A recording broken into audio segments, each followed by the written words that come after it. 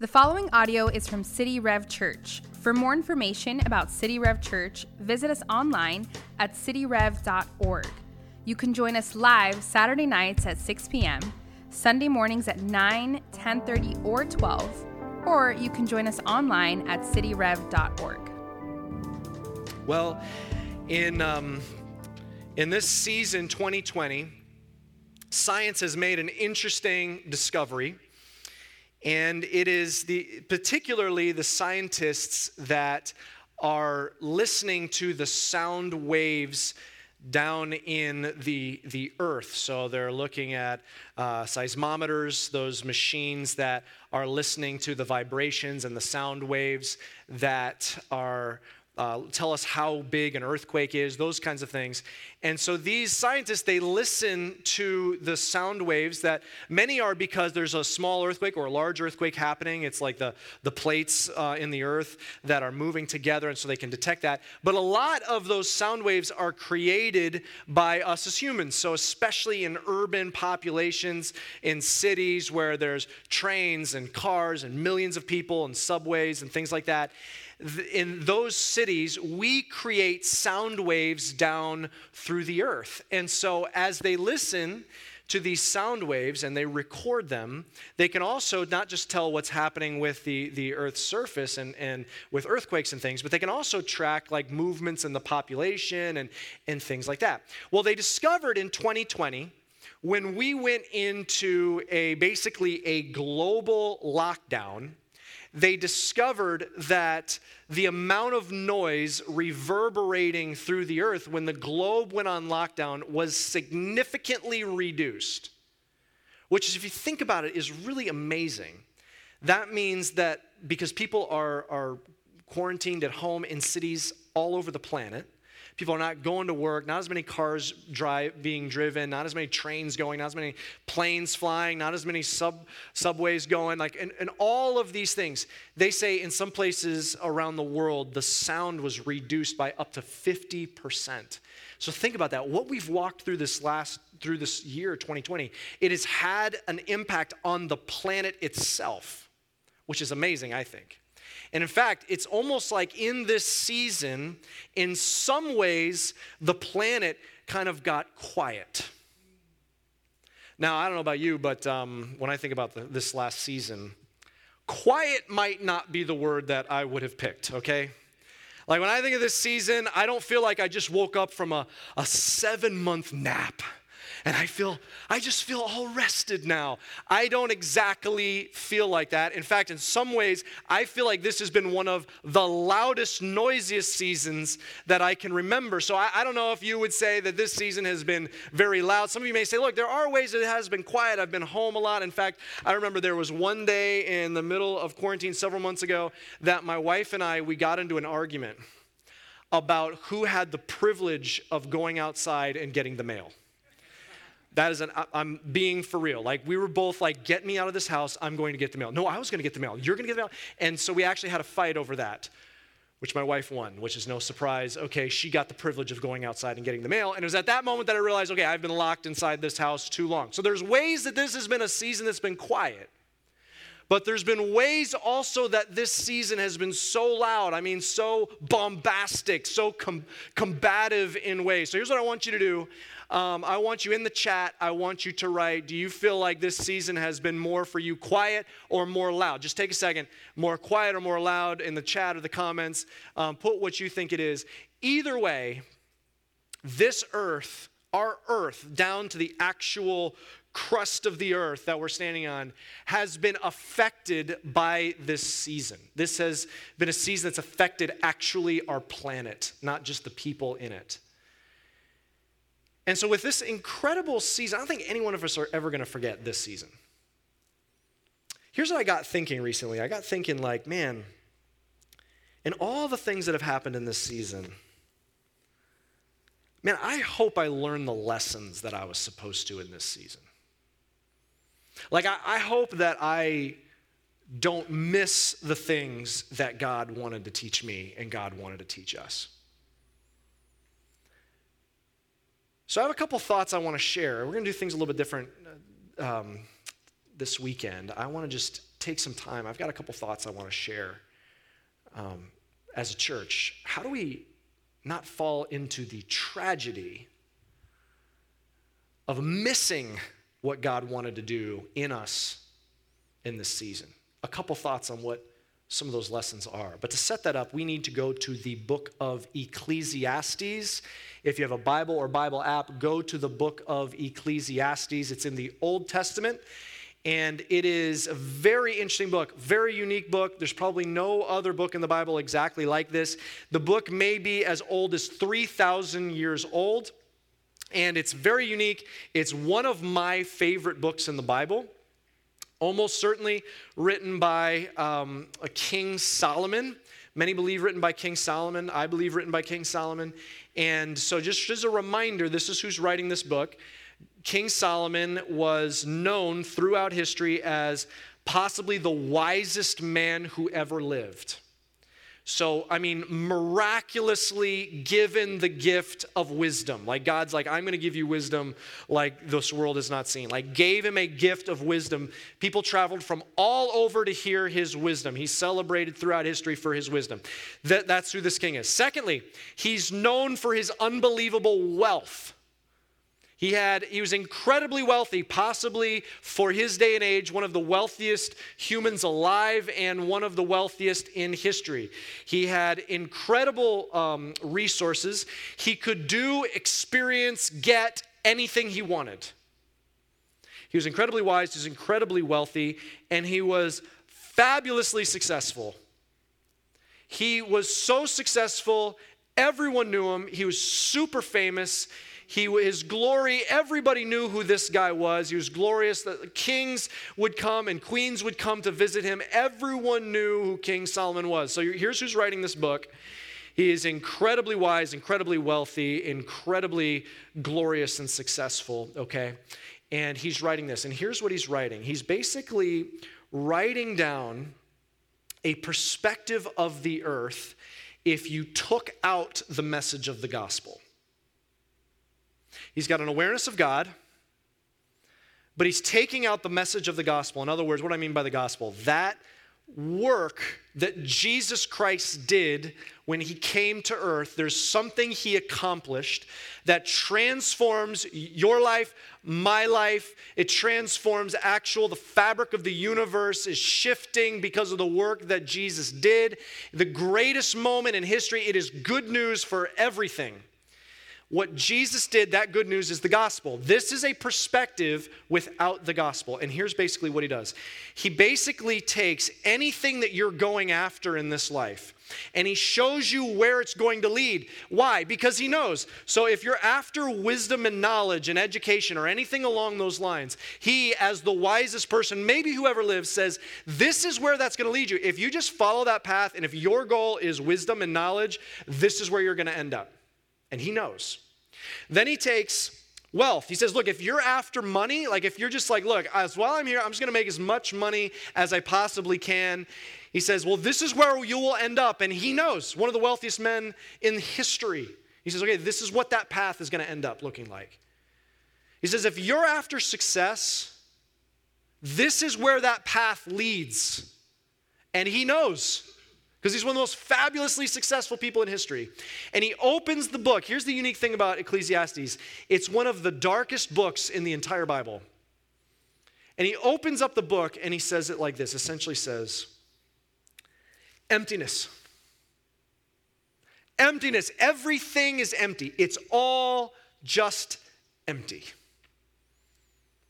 And so look, I think maybe if you're watching this, maybe you're sitting at home or sitting with your roommates or you're listening on your phone, and just hearing that may already be kind of striking a chord, because maybe there's this quiet moments in this season, or maybe a lot longer than just the season, where you've said, look, there's got to be something more than what I'm experiencing right now, because it just feels empty. And there is something more. And in a few minutes, I want to give you an opportunity to find that thing that's more. Ecclesiastes is an important book because it tells you, basically, if all you have is the world, this is all it has to offer, and in the end, it comes up empty. Ecclesiastes is important because it's a setup for the gospel. It's important because it is making us yearn for the gospel. It's important because everything it says is true, it's just not the whole story. Okay, Ecclesiastes, we're going to look in chapter 7, and there are two verses in particular in chapter 7 that I think speak right to this moment that we're in. So I want you to go to Ecclesiastes chapter 7, and I want to pick it up. We're just going to read these two verses. We're going to pick it up in verse 13. So here's what it says, Ecclesiastes 7, starting in verse 13. Consider the work of God. Who can make straight what he has made crooked? In the day of prosperity, be joyful.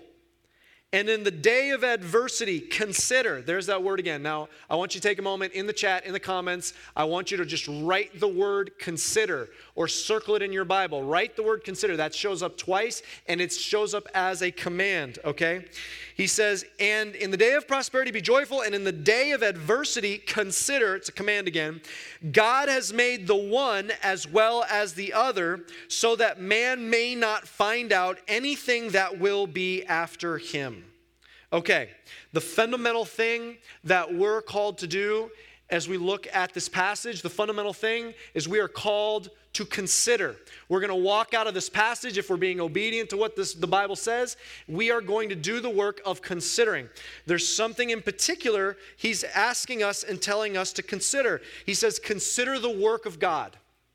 And by the work of God, what does he mean, the works of God? Does he mean like the ancient works of God? Does he mean like, creation and all that stuff? Yes. Does it mean like the biblical works of God, like the things recorded in the Bible? Yes, he's talking about those. But he's also talking about the present works of God, the things that God has done in your life. He's saying, consider all of the things that God does. Consider how God moves. And then he says, who can make straight what God has made crooked? What a weird statement, isn't it? God doesn't make things crooked, does he? I mean, what is he saying, like crooked, like immoral? Well, of course he doesn't mean that. God's not immoral. What does he mean by who can make straight what God has made crooked? I think of it like this. I have here a wire hanger. And, obviously you hang a shirt on a hanger like this. But actually, throughout my life, I've learned that there are many different uses for a wire hanger. So like when I was a kid, if I could bend it like this, and in fact, I still do this with my kids. If we're playing and pretending to be pirates, you can immediately become Captain Hook with a wire hanger like this. That's one use. I remember also as a kid, like if I was pretending I was in like an old Western movie, I would take a wire hanger and I'd bend it like this, and suddenly I had like a bow and arrow. Okay, so I've used it like that. A wire hanger, I have at times you can bend it like this. And if there's something that falls like behind a bookcase, maybe you've done this before, you can use this and kind of reach behind and get it out, okay? I know that you can also take hangers, and on certain cars, if you lock yourself out of your car, maybe some of you have done this before, you can slide the hanger in, unlock the car on some cars. I've even actually used it where a bedroom has been locked in the house, and I've used it actually the end to unlock the bedroom. So however you bend a wire hanger, you have a purpose for that. Here's what he's saying. He's saying, however sometimes God takes your life. I'm going to try and get this back as a coat hanger as best I can. I'm not going to do a great job. But sometimes you're like, hey, here's my life. I have a perfect coat hanger here. I can hang a shirt on it. It's great. I have a great hanger. And God comes along and says, hey, your life, I need it for something else right now. And all of a sudden he starts bending it. And you're like, whoa, that looks like a crooked shirt hanger there. Like that looks crooked. But God is bending your life, bending a season of life, bending the circumstances in your life in such a way. He's making it what appears crooked to you for your plan. He's bending it for his own purposes. He has a design for how he is bending your life, and it may look crooked to you, but here's basically what Solomon is saying. It may look crooked to you, but are you going to stop him? Are you going to straighten it back out? I mean, it's kind of dark. He says, just consider how God works. He's got a plan, and you're not going to stop him. Then he goes on to this. So he says that. So just think about it for a second. You think you're going to stop God with his plan? He's got a plan. And even if you think he's bent your life all out of shape, you're not going to stop him. Think about it. Consider.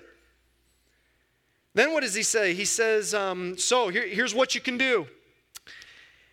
In times of prosperity, have joy. Okay? I mean, like if he's bending your life in a way that suits you and you're like, this is good. He's bending my life. Okay, I had a coat hanger and all of a sudden, he's made me bent it this way, but this actually works out. I mean, I got a promotion. I mean, the way that God bent my life, it's good. Like I got a raise, or this is going well in my life. I got a new relationship. I've got a new boyfriend, new girlfriend. You say, like, the way God is bent my life, it's bringing some form of prosperity in my life. He says, rejoice.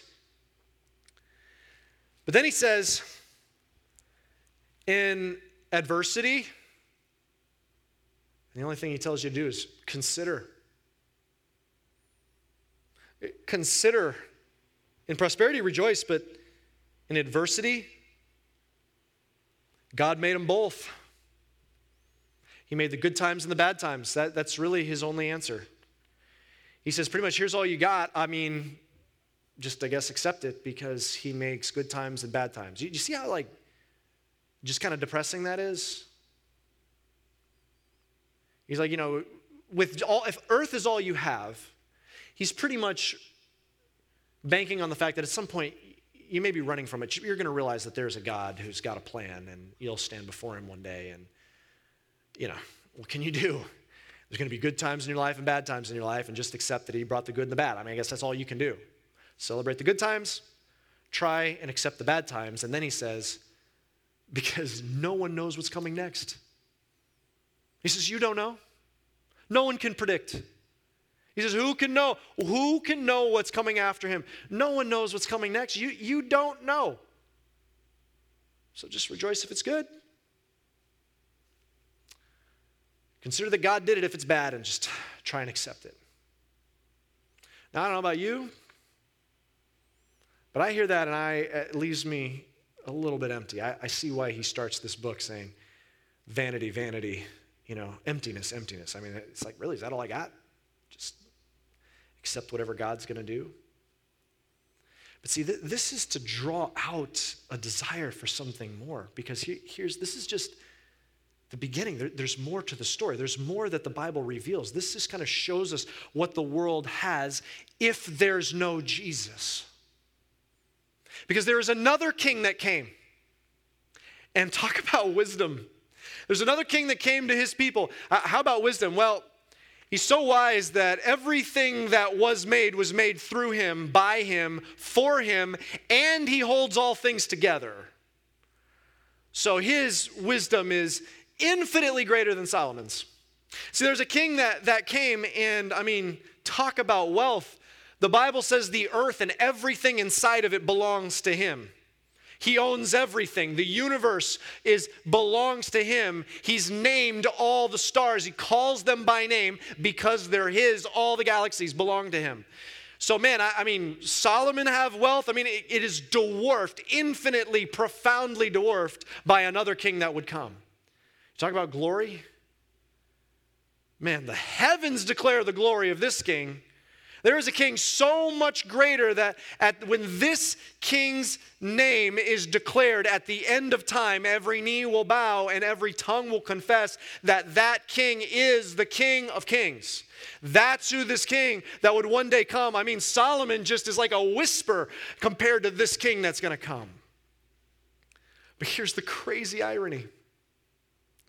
This king, with all the wisdom that he had, he came to earth and was rejected. He knew he would be. This king that has unbelievable wealth was stripped, was mocked, and tortured. This king that has unimaginable glory was beaten and hanged on a cross and died a gruesome death. the glorious Son of God hanging on a cross, taking all of our sin and our guilt and our shame on himself. That's the king that would come, far greater than Solomon. But here's the thing. It ends in a victory. Because on the third day, Jesus Christ rose again from the grave. He walked out of that tomb and he defeated sin and death itself. Jesus Christ is victorious. And so if that's the end of the story, then there's more to this than just what Solomon is recording in Ecclesiastes. If there's more to the story, then consider what the true King of Kings did. He came to earth and he took the unimaginable adversity on himself. He was separated from God the Father, taking our sin and our shame, being rejected by his own creation. Jesus Christ took unimaginable adversity on himself so that he could make us unimaginably prosperous. He took adversity so that we could have prosperity. You say, whoa, time out, prosperity? Wait a minute, are you saying that if I become like a Jesus person, like I follow Jesus, I believe in Jesus, I put my faith in Jesus, are you saying that then all of a sudden I'll have a nicer car, have nicer clothes, a nicer house, have a nicer paycheck? Is that what you mean? No. That is way too small of thinking. That's just way too small. I mean, the type of prosperity that he is bringing and offering to you is so much cosmically greater than that. I mean, what you're talking about is like a car. A car can rust. Your clothes, moths can eat your clothes. Okay, your house, a hurricane could destroy your house. I mean, those are things that are here one minute, gone the next. The type of prosperity that he is bringing is not something that matters for a month or a couple years or a couple decades or a couple centuries. He's bringing eternal prosperity that will matter for 1 billion trillion years throughout all of history. He came to make you a brand new creation, and so that you now not have just emptiness in your life trying to get as much stuff as you can. No, he has brought purpose and meaning into your life. So check this out. That means in this life, if you're with Jesus, because he has a personally defined purpose for your life and a designed purpose for your life, that means he takes all of your adversities and he's actually working all of those adversities in your life, and he's working them together for your ultimate prosperity for eternity. It's unbelievable the level that he's doing for you. This is just the beginning of the story. I mean, this is what you have without Jesus. With Jesus, even the things in your life are turned around for good. So let's consider this for a second.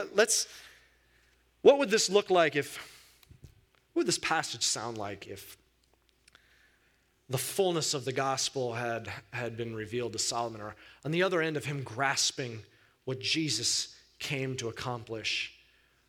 But what might that sound like? Maybe something like this. If we were to reread Ecclesiastes 7, what might that sound like?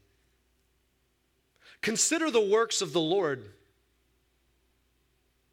Consider that he's the only one who's seen the universe in all its glory. He's the only one that has the power, the wisdom, the love to straighten this broken creation back out again. Consider that even when it all seems bent and crooked, your Savior promised to make all things new. And then consider that when he goes to work, no one can stop him. Aren't you glad that when he is about his work of straightening it all out, none of the crooked powers in heaven or on earth can stop him? So rejoice, Christian. Rejoice always. Rejoice in the days of prosperity. And just as much rejoice also in the days of adversity. Rejoice in the depths of the valley when the world cannot comprehend why you are rejoicing. And while it's true, you do not know what's coming next, you know the end of the story. You know who is victorious. You know who saves the day. You know who wipes every tear from every eye. You know to whom all will bow and whom all will confess is Lord. You know he works all things together for your good. Consider the works of the Lord. Don't stop considering expectantly of all that he's up to. See, all Solomon can offer without the gospel is consider there's nothing you can do about it, good times and bad. But with the gospel, we can consider how we can join in the great work that he's doing. I know that he's been up to something, right, in this last year. I don't want to miss that. What might he be up to in this season? I mean, what a tragedy if we walk out of this season missing what he did. So can we consider? I don't want to miss that. He's been up to something. He always is. So can we just consider, like, what's he been doing? I just want to give you 4 things quickly that I think he's been up to. And if you're taking notes, if you're there on your couch with your notebook or you're there at your desk, I want you to write a couple of these things down. I want to just give you 4 things because we've learned some things through this season. I don't want us to forget it, church. Here's the first thing. We've learned something about innovation. God is the most innovative being in the universe, and sometimes he uses adversity to help us catch up to him. Here's what we've learned in this season, in the season that we have had to innovate. And what we know is in a season like adversity, we know that God often, because he's the most innovative being. What do I mean he's the most innovative being? Well, he invented the universe.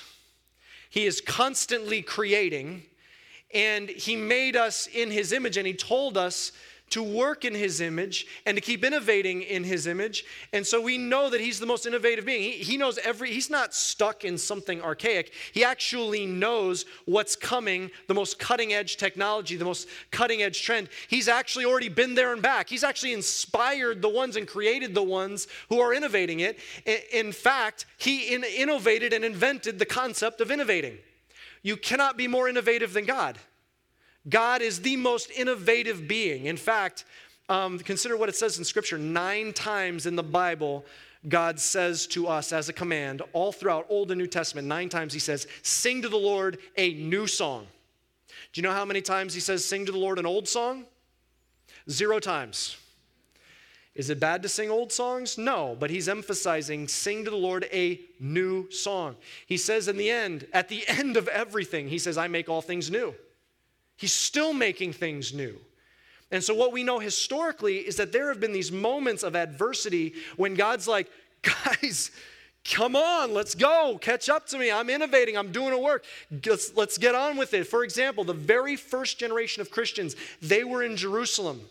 And they knew the gospel. Jesus had died on the cross. He had paid for sins. He had risen again from the dead, ascended back to heaven. And there's this growing, thriving church. It's thousands of people in this one church in Jerusalem. And then persecution broke out, adversity. And they all scattered out of Jerusalem. And what they did is they took advantage of a technology that was new to the Roman Empire, the Roman roads that stretched across the known world. And that first generation, harnessing that technology, took the message of the gospel to the ends of the earth.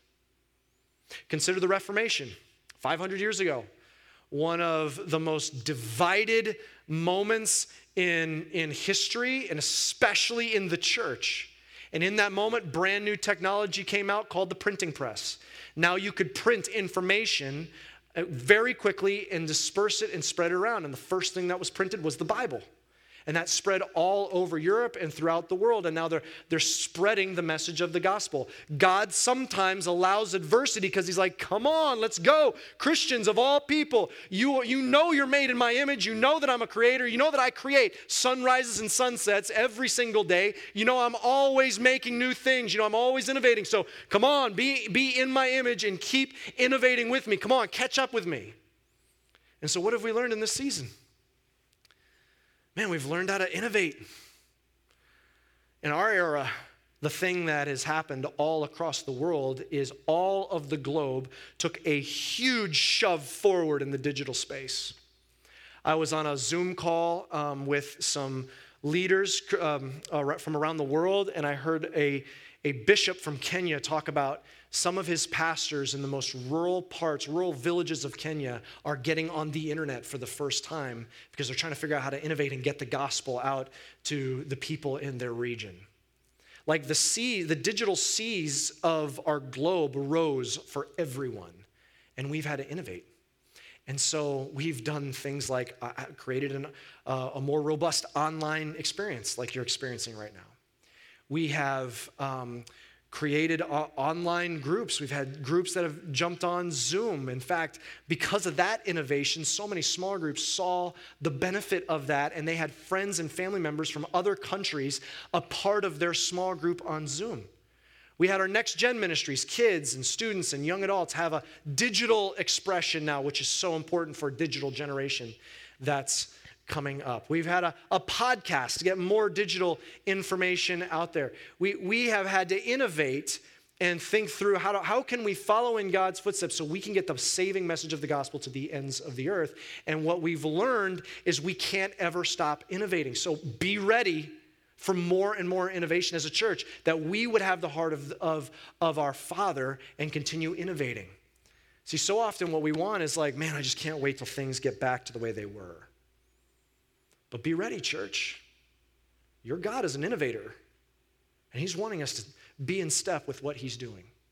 Now, you might be tempted to say, look, man, I don't know. I hate change. I've changed in various parts of my life. I don't like it, especially at my church. It's the one thing that's supposed to be, predictable, okay?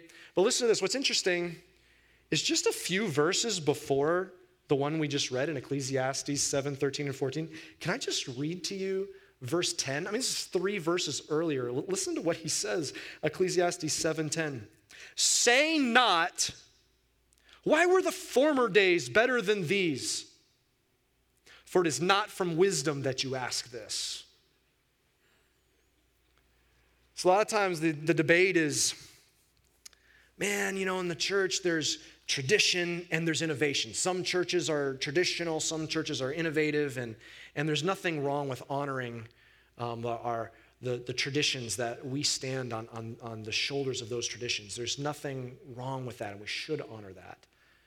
But make no mistake, the tradition of the church is to be innovative. That's what he's called us to do. We've been pushed to become more digital. We've had things like it. Now we've got an app that's kind of the central way we communicate as a church. And we're going to keep following in his footsteps. I want to take a little bit longer. I'm going to take the longest on this first one. I want to take a little longer because we've learned the capacity of a reach digital. But here's the other thing. We've also learned the limitations of digital. Because I don't know about you, but one of the reasons I am so looking forward to being back in person next week is because, man, I have missed that. And I think so often we just take for granted that we get to come together in person and meet. Things that there have been eras in church history when that was not something they could do. There's places around the country around the world where they can't do that safely without persecution. So as we realize the limitations of digital, we've seen that. I don't know about you, but there's moments I felt spiritually just starved by not having a chance to be together in person. Let's learn that lesson. Let's never again take it for granted. So as you're walking out of this season, what are you going to learn? Decide now what your new rhythm is going to be with your church, because you need it. We all need it. And my fear is, as a pastor, that there are those that got out of the rhythm and they are going to, of being a part of a church and being at a church, and their family got out of the rhythm. And you are wired to be in community with people. So what's going to be your rhythm? For those of you who can't come in person, what's going to be your digital rhythm with your church? Plan that intentionally. Don't miss what we've learned in this season. Speaking of family, that takes us to number 2. We've learned something about family. Parents, children are our greatest treasures in this lifetime. I want to speak just to the parents for this point number 2. Many of us have, if you're a parent, all of us have had a lot more time at home with our kids. And some of you are like, yeah, I'm ready to send those little treasures back to school here in a couple weeks. They are treasures, but we've had a lot of time together. And so Yes, that's a challenge, but I think probably for most of us in the midst of the crazy disruption it's been on our family lives, I think there's been some powerful moments as we've been forced to slow down and be together. Don't miss that season. You'll never get a season, most likely back like this one that you're leaving. What are you going to take with you? Don't just go back to where it was. What's going to be fundamentally shifted? Because those children in your home, if you have kids in your home, they're the greatest treasures. And in this season, you are the most important people in their life. Don't go back. Don't forget what's most important. And something that I've been very aware of, this season was a reminder when you couldn't come and drop your kids off at kids ministry. It was a reminder that we as parents are the primary disciple makers in our kids' lives. Raising these children to be mathetes, that's the Greek word for a follower of Christ. Raising these kids to have their foundation anchored to who their Creator has made them to be and anchored to their Savior. That primarily is on us, parents. As a church, we're here to partner with you. We get your kids in kids ministry or student ministry for 1 hour a week. You're with them the rest of the week. It's primarily biblically on our shoulders as parents. What are you going to walk out of in this season? I can tell you for me, each weekend we would have a church time together, Rebecca and me and our 3 kids, and we loved taking advantage of the kids' ministry material that our church provided, but we would also try and have like our little church time together, and I'd prepare a little lesson, and we'd sit down, the 5 of us, and I would teach them something, and I'm like, this is a sweet time. I prepare lessons, all the time. That's pretty much most of what I do, and so let me use that with my kids, and so we sat down, and for a season we were going through the fruit of the Spirit, and we get to patience, and we sit down, and I'm like, guys, so this is what patience is. And I say, guys, when is a situation that requires patience in your life? And my 5-year-old son, he speaks up and he says, like when you're so bored and you're waiting for family church to end.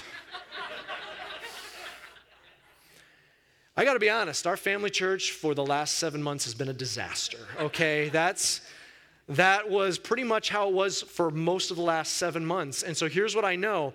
We are the ones that are primarily responsible to raise up our kids, and that's one of the hardest tasks in our lives. But parents, don't walk out of this season missing what you've learned about the importance of pouring into your kids. Here's number 3.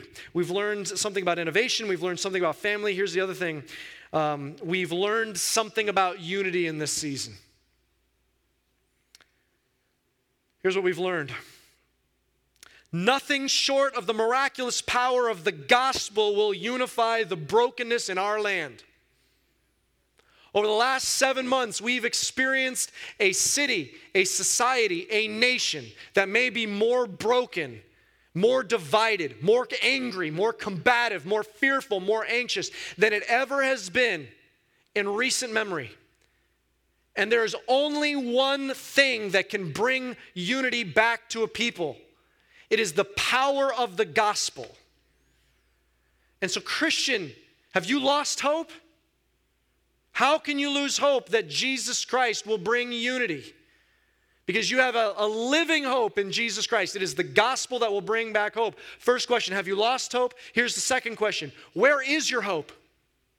Because if you're putting your hope in something other than the gospel to reunify our land, you're putting your hope in the wrong thing. Put your hope in the gospel. Let me give you one piece of good news in a season where there seems to be a lot of bad news. Coming up in about a month's time in November, the churches across South Florida, we're talking across 5 counties in South Florida, it may be as many as 100 churches, over 12 denominations. We are together, the Church of South Florida, teaching one common teaching series in the month of November called Undivided. Because in a season where this world is so broken and hopeless, we're against that bleak backdrop, we're going to show them the miraculous power of Jesus Christ to unify us together. And so there's a piece of good news. The church is not going to stop being unified together, being unified in the gospel, to share the gospel in our unified mission, to demonstrate the love of God to our land. There is unity to be had, but it can only be had the miracle of the gospel. And here's the last thing we remember from this season. As we consider the works of the Lord, here's what we can know. We've learned something about Jesus' church. Jesus is going to build his church, and nothing, not quarantine, not pandemic, nothing, not even the gates of hell is going to stop him from doing what he promised. As we've emerged out of this season, here's what we know. Jesus is going to build his church. And so here's what we can know. As we're coming out of this season, we're beginning to publicly regather. We're coming in church. We have a hurting city. Now is the time to rise up and send shock waves through our city. Now is a time to rise up and send tremors, seismic tremors through our city as we rise up and take the gospel into our city in such a broken time. As we're re-emerging out of this lockdown, out of this quarantine and regathering, now is the time to realize with even greater veracity our calling to see South Florida transformed in the power of the gospel in our generation. And so here's what I want to challenge you. Now is the time. Some of you have had 7 months off from being on a serving team, serving alongside the effort of seeing the gospel go forward through your church. It's time to get back involved. Some of you have just become a part of City Rev Church in these last 7 months. You've never even been here in person. And if that's you, get on a team and help us get the message of the gospel out into our land. So jump on a serving team. Some of you have not jumped on in a small group. Link arms with your brothers and sisters. Link arms with them relationally as we're growing together to become city changers out in this region. Get involved financially. Can I just give you another piece of good news? Do you realize in this budget year, our giving in a time when things would otherwise seem to be shaky, do you realize that because of our generosity together to the work that God's doing, because of your giving, we are actually exceeding our projected income that we thought we would be bringing in this season? That's the generosity of a church of God in faith in a season like this. And because of that generosity, we've actually then given out of these walls into our community even more than we planned. So church, now is the time. Dig in. Let's give generously to the work that God is doing. And here's something else to consider. Now is the time to invite someone to church. You have a great excuse next week if you're coming in person to bring someone with you. You say, I don't know, how do I do that? As you're talking about how crazy this pandemic season's been, all it takes is, well, I'll tell you what's been a lifeline for me. That's my church. And hey, by the way, we're opening up this week. Come with me on Thursday night, or come with me on Sunday morning. Come with me. Or maybe you're one of those people that's like, look, I can't come yet. There's some health reasons, or I'm just not ready to come back. Well, then maybe if you feel comfortable, you can say, hey, you know what a lifeline's been for me in this season is my church. You want to come over to my house, and we're going to watch it as a family. Come over and watch it with us. Or maybe say, look, I can't even do that. Then you know what? Maybe on social media, you share the message that your church is communicating, that we're communicating together. Share it out. Let's see this city transformed by the power of the gospel. I want to give you this last verse as we're closing. It's out of Acts chapter 4. And in this season, it was that time of adversity, time of persecution. And they huddled together in a room, and they prayed that God would just give them boldness. That God would just give them boldness to keep going forward in a time of adversity. And this is what happens. Acts 4:31. And when they had prayed, the place in which they were gathered together was shaken, and they were all filled with the Holy Spirit, and continued to speak the word of God with boldness. Church, in a season, it may be quiet seismically in this season, but now is a time for the church to rise up and in the power of the Holy Spirit, shake up our city. And may we, by the power of the Holy Spirit, may we shake up our neighborhoods, shake up our families groups, shake up our friend groups, shake up our workplaces. Maybe in a season when the quietness of hopelessness and brokenness, may we shake it up with the power of the gospel, which is the only force that has the power to transform and to save in this life and to save for eternity. May we shake it up. But for some of you, here's the question you're asking. You're saying, look, I'm still stuck back. And when you're talking about Ecclesiastes and feeling so empty, I want to know that I have a purpose. I want to know that God works all things together for good. I said I'd give you an opportunity to find purpose. Well, it starts by surrendering to your King, the King of Kings and Lord of Lords. Surrender to Jesus. How much does he love you? He was so generous towards you. He gave all of himself in death on the cross that you might be saved. Are you ready to turn your life over to Jesus and let him start shaping your life and making what's crooked and straightening it all out? Surrender to Jesus. Follow him. Surrender your dreams and hopes. It's not about him making your dreams happen. It's about you even surrendering your dreams and learning what he's dreaming over you. Surrender that. He's offering you forgiveness from your shame and your guilt and your sin. He's offering that to you. Put your faith in Jesus today. Just bow your head for a second in this moment. You might be ready to take this step. But some of you have walls up in your life. Like, look, I had a bad experience with religion or a bad experience with church, or I just have this thing I'm holding on to. Solomon's told you where it's leading. It's leading to emptiness. Just take this moment and surrender. Let those walls down. Experience the overflow of generosity of what he's done to save you for eternity. He's offering that to you for free. And surrender to him. If that's you, I want to lead you in this prayer. Just right there. Just pray this. Repeat these words after me. Jesus, I surrender to you. You are my King. You are my Savior. You saved me. I will follow you.